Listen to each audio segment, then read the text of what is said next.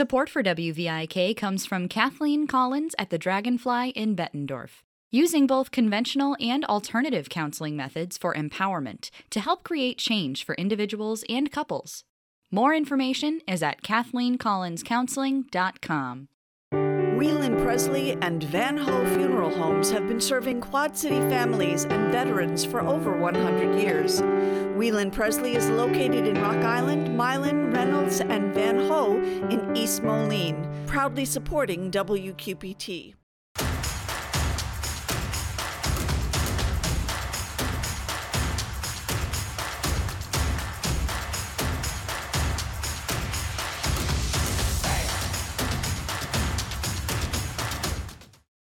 Alternatives is a proud supporter of WQPT and has been serving our community for 40 years. Alternatives provides professional guidance to maintain independence and quality of life for older adults and adults with disabilities.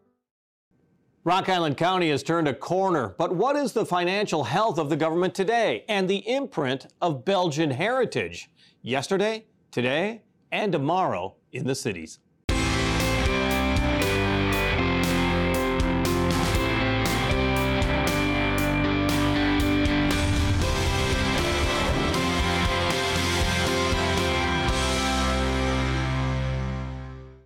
This year marks the 60th year for the Belgian Museum of the Quad Cities, celebrating one of the biggest minority groups to ever settle in the cities. We'll take a closer look in a moment, but first, Rock Island County trying to become rock solid. For years, the county has faced financial crises, but in the last few years, it has shed itself of the county nursing home, it hired a professional administrator to run the day-to-day government, and it has weathered controversies, such as the demolition of the old county courthouse. We asked County Board Chairman Richard Brunk to join us to take a look at the challenges that lie ahead for the county. Well, you can ask any taxpayer in Rock Island County. The fourth installment of property tax payments is due on November 7th. You're pretty proud of keeping prices, the costs, and taxes down. Is that what you say to taxpayers now? Is that, look, we're being good stewards fiscally? Yes, definitely. With our current budget proposal for this upcoming year, we're looking at a reduction in our property tax levies of over 6%. That's on top of a reduction of over 9% the year before. So we have, in recent years, the county has either been holding the line or actually reducing our tax levies.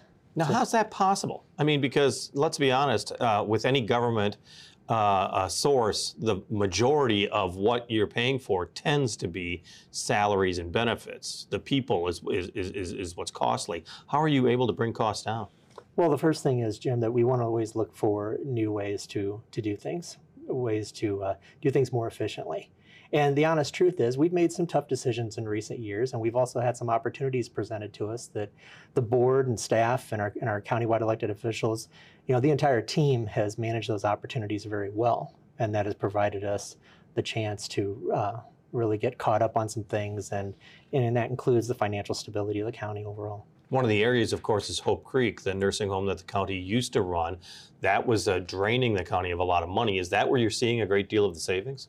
Well, I will say that has had a significant impact on the county's financial outlook. Matter of fact, I just got word end of last week that we are looking at, I believe it's our third bond rating upgrade since the sale of Hope Creek. I think that speaks volumes about the county's financial position. But yeah, it was a difficult decision to make, but it was one that was absolutely necessary, not only for the county's financial outlook, but also to ensure that the home stayed open. Well, and let's be honest, I want to get back to that, but you're talking about a bond improvement. Most people will go, well, whatever. But I mean, that's huge when it comes to Rock Island County's debt. That's huge about any investment that you may want to do in the future. Exactly. Very, very much so. Very much so. And when you speak of investments, we also just recently learned that Rock Island County, we have more invested at this point, gaining interest for the taxpayers and to help offset operational expenses than we've ever had in the past. Some would call that like a rainy day fund, so to speak. Is that what you're talking about? Yes, exactly. What is it at right now as opposed to what it was? I do not recall the exact figure that the treasurer shared with us the other day, but he said that it is more than we've ever had in the past. Tell me about what that means for you as chairman of Rock Island County Board as opposed to the way it was 5 years ago, where I don't want to say you were in crisis mode, but the Rock Island County was in tough straits. Oh, I think you could fairly say that we were in crisis modes. There were times where we weren't sure how we were going to make payroll, quite honestly. And, again, there's a lot of things that have led to this, but it's a good feeling to know that we're not only in a position to ensure the continued services that we are required to provide to our citizens, but also that we're able to catch up on the things that we weren't able to do for decades. Whether you're talking about the necessary upgrades to the Sheriff's Department vehicles or capital renovations and repairs to buildings, all of that, it's a pretty good feeling to be catching up on that. And at the same time, again, in recent years, we've been able to lower our rates, provide some relief to taxpayers, and do things like, as an example, this current year, increase funding for mental health services by about $300,000 annually. What was the impact of hiring an administrator, a professional person, to run the county? Because that is relatively new. Right. I would definitely say that there's been a benefit to it. There's been a benefit to it. And not only that, but the creation of our finance director a couple of years ago. We actually have someone within the administration office that is overseeing and watching the numbers on a daily basis, 365 days a year. And that both those positions have brought great value. Let me go back to Hope Creek then. The county is no longer operating it. One of the big fears, of course, is that the quality would go down and that the county was basically walking away from the county nursing home. Do you keep tabs, although it isn't a county operation? Do you still keep tabs on how well Hope Creek is doing? I've had conversations with a handful of people over the last couple of years, but I can't say that I have followed up myself directly, because ultimately the nursing homes in the state answer to the Illinois Department of Public Health. And, I have had questions as to whether or not the county has any oversight or anything like that. And the answer to that is officially no. The county does not have any oversight of nursing homes within the area. The other major controversy that's been resolved, I guess, is the demolition of the old county courthouse. It was sad to see a historic building go. The county did as much as it could to preserve down to the doorknobs that were especially made for Rock Island County. Tell me a little bit about looking back at that controversy, the court case, and the challenges that you had.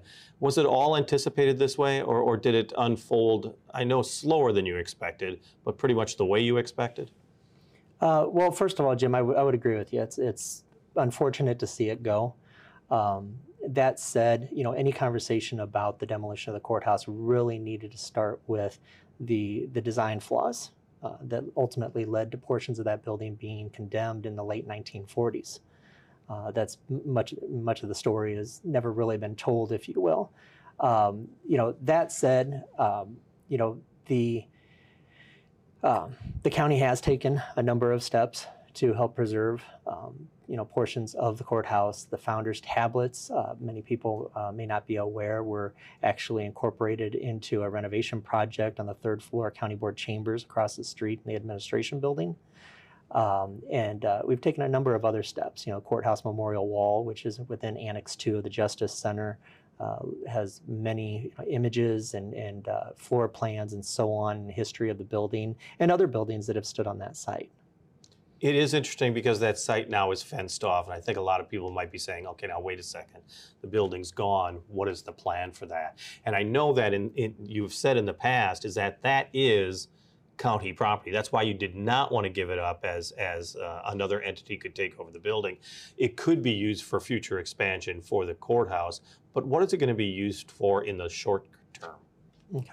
Well, ultimately, yes, the plan, long-term plan for the county is to consolidate facilities downtown. As you asked, how are we able to lower our levy rates and continue to actually cover our expenses? Again, continually looking for more efficient ways to operate. And the closer our facilities are, the fewer roofs you have to operate, the more efficiently you can do that. And that's lower cost to the taxpayers. Now, in the meantime, we do have contractors on site. They're working on some basic site improvements, some concrete work for some walkways. There will be some benches installed. A few trees will be added to the property. And we are looking at some other things. We are also working on refurbishing the war memorials that are on site. And we're looking at some other plans as well. And as those are able to be finalized, we'll be able to share more information on those. Can you share a little bit about one of the memorials in particular? You were talking about the Civil War Memorial. People might look at it and not understand why it's in as bad a shape as it is. Well, one of the things that we learned is that apparently back in the 1940s, in an effort to try to clean the memorial up, they acid washed the memorial, which ultimately done more damage than it did good. And so that has led to much of the decay of that particular memorial. It is interesting because that particular area wasn't really a community gathering space in the last few years.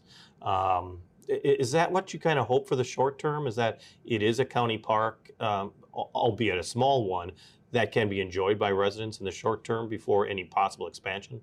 Yes, yeah, that's our ultimate goal, is to have it be somewhere that all the residents of the county and quite frankly our region can be proud of, that it could be a gathering space, a place where people will be able to perhaps learn a little bit about not only our county's history but our region's history. And even with future building projects, I would envision that much of what we have there, if not all of what we have there, will remain intact in one way or another.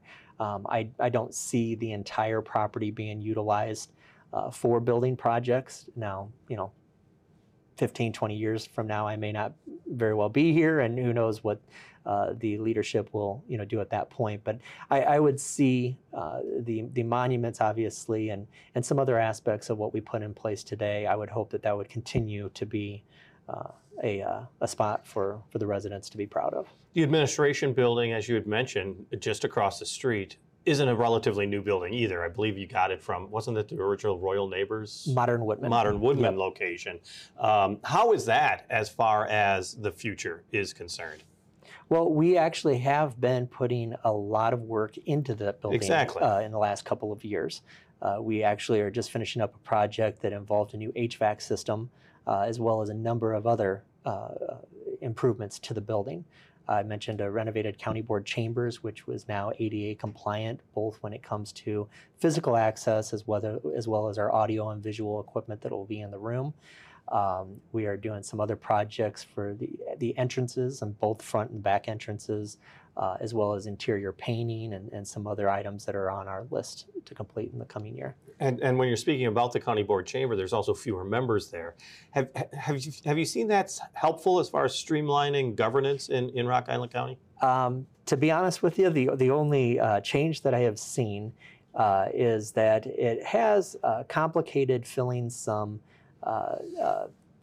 appointments, if you will. There's appointments both in-house for internal committees, as well as some outside committees that members have historically served on in our community. Because there's fewer choices, fewer members. Exactly. And let's keep in mind that serving on the county board, even as the chair, is considered a part-time position. Mm-hmm. And so this is what we all do in addition to everything else we have going on in life.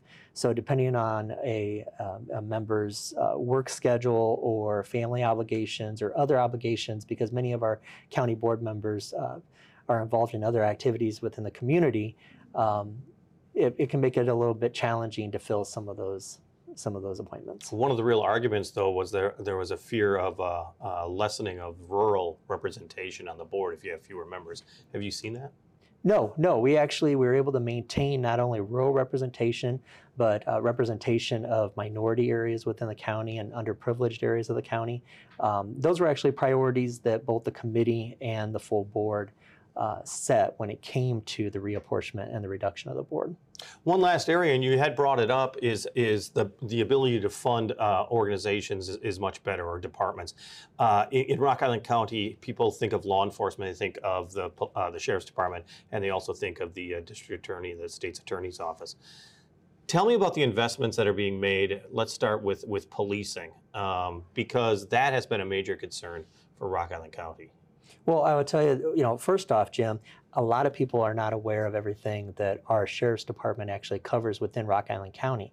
Many of the smaller communities in the county, both in the northern and southern portion of the county, rely on the Sheriff's Department for patrol and response.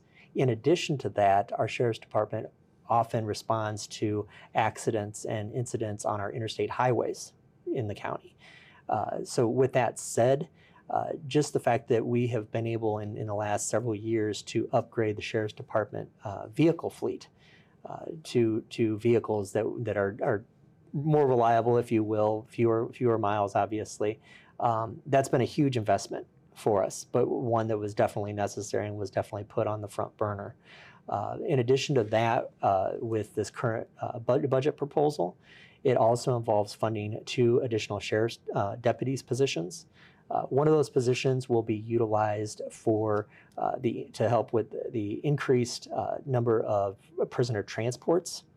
The other is actually will serve as a school resource officer in the Carbon Cliff area. Now, in addition to that, when the resource officers aren't in the schools, they're actually utilized in other capacities within the department. And what about the prosecutor's office? In the state's attorney's office, we actually, in the last couple of years, we actually provided funding for an additional assistant state's attorney. That is big. In addition to a couple of other positions that were needed within the office. We also did just approve recently the creation of an office administrator's position as well as a 3rd victim's assistance position, both that the state's attorney felt were desperately needed within that office. I know all the mayors throughout the Quad Cities always give a state of the city address. You do not give a state of the county address, so do it right now. What is the state of the county at this point? The state of Rock Island County is good. It is really good, and we're very fortunate for a number of different reasons, whether it be tough decisions, new approach to planning and budgeting, and opportunities that have presented itself to be in a position where we are not only financially stable, we are working on catching up on things that have not been able to be done for decades.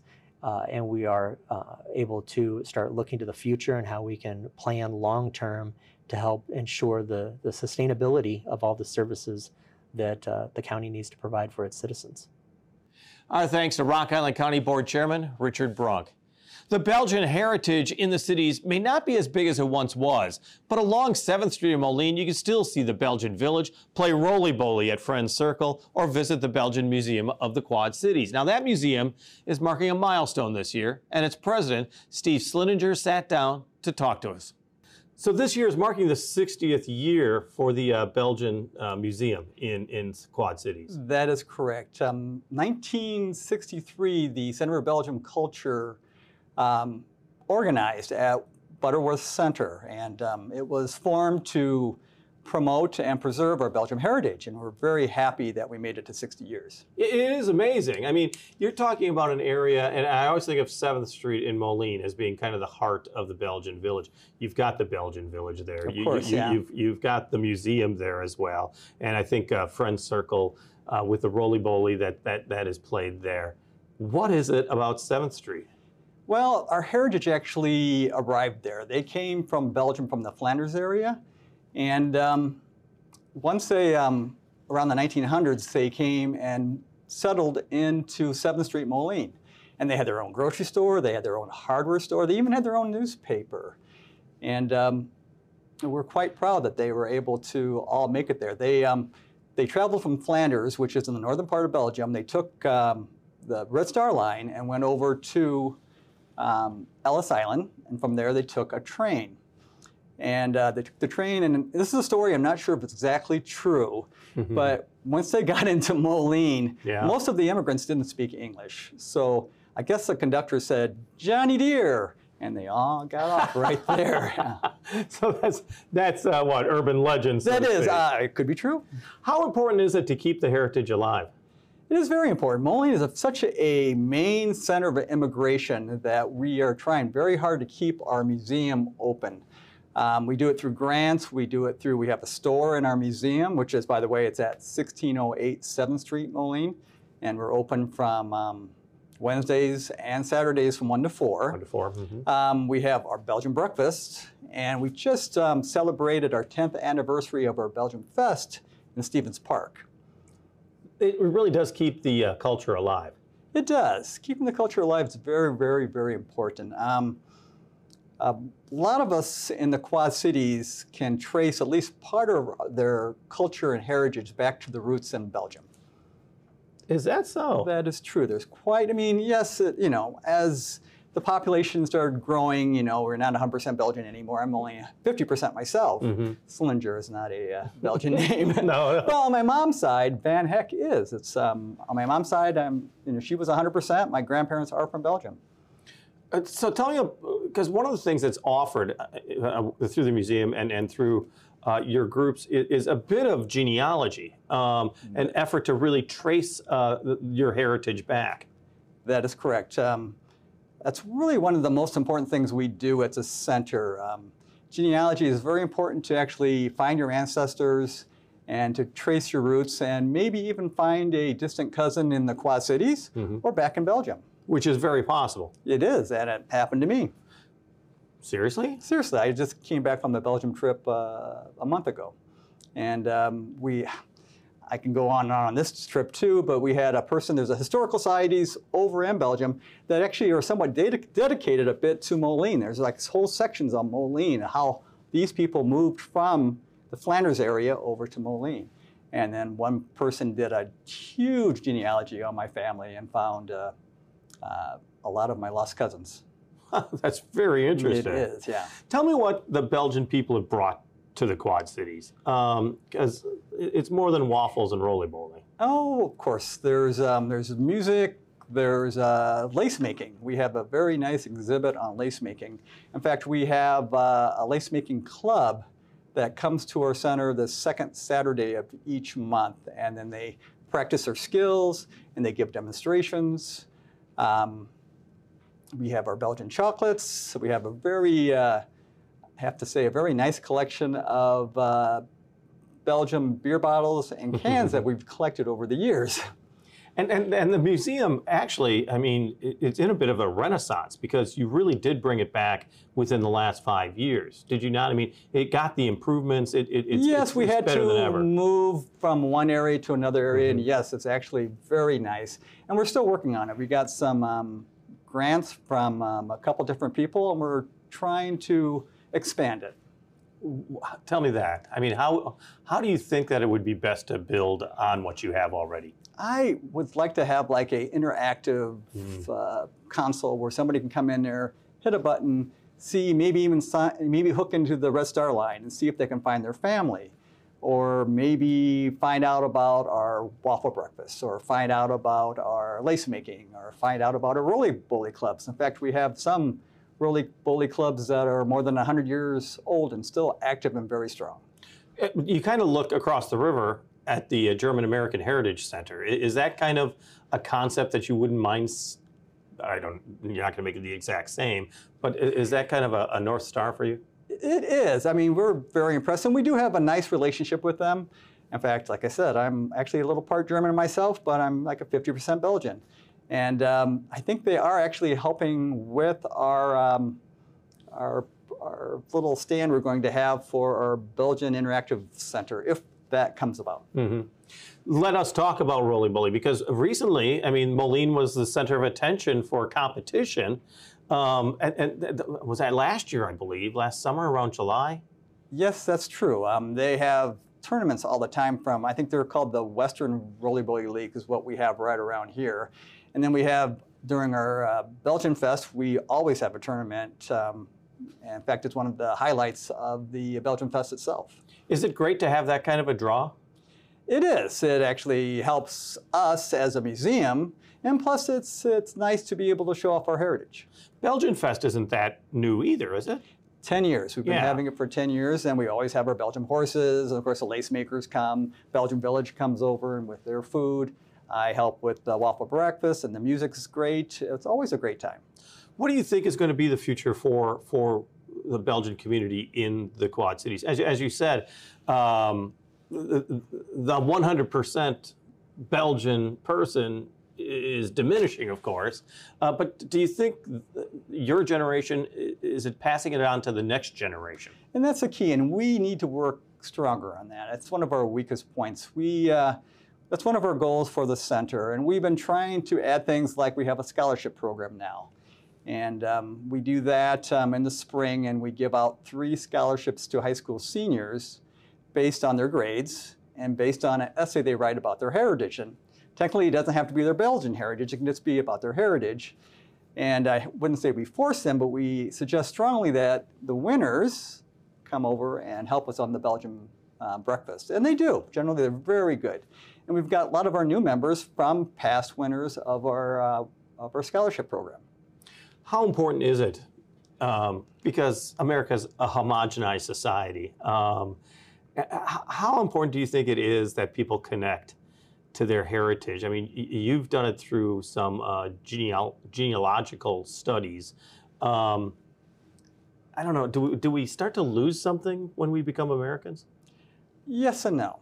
I mean, it's always great to have your roots known and your heritage. That's always good. But I think just the opposite. I think the mixing of our heritages makes us all stronger. We get a little bit, we have some Belgium in this, which is great. That means I can enjoy a waffle, and I know what roly poly is. And be proud of it. Yes, exactly. But then you may have another heritage from German or French or some other one, and then you obviously are very proud of that also. And they all have their strengths. 60th anniversary of the museum. Congratulations on that. Thank you. It is open once again on Wednesdays as well as Saturdays from 1 until 4. That's correct. You can also see lace making, which is you call ahead. Yes, second Saturday, or you can make an appointment. That is true. And then of course our waffle breakfast we have, and that's on the first Saturday of each month, and it's from 8 to 11 a.m. It's at the Friends Circle, which is on the corner of 7th Street, Moline, and 18th Avenue. And we have a small local group called the Happy Belgians. They play there. So you get to be entertained while you have your waffle and your sausage. Our thanks to Steve Slininger, who is the president of the Belgian Museum of the Quad Cities. Now, the museum on 7th Street in Moline is open Wednesdays and Saturdays from 1 until 4 in the afternoon. On the air, on the radio, on the web, on your mobile device, and streaming on your computer. Thanks for taking some time to join us as we talk about the issues on the cities.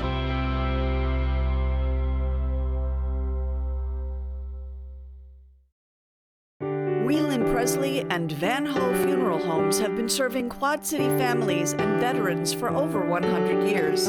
Whelan Presley is located in Rock Island, Milan, Reynolds, and Van Ho in East Moline, proudly supporting WQPT.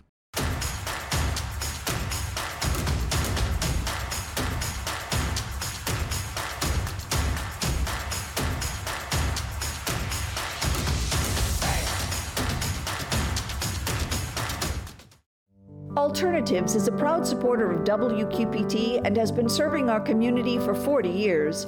Alternatives provides professional guidance to maintain independence and quality of life for older adults and adults with disabilities.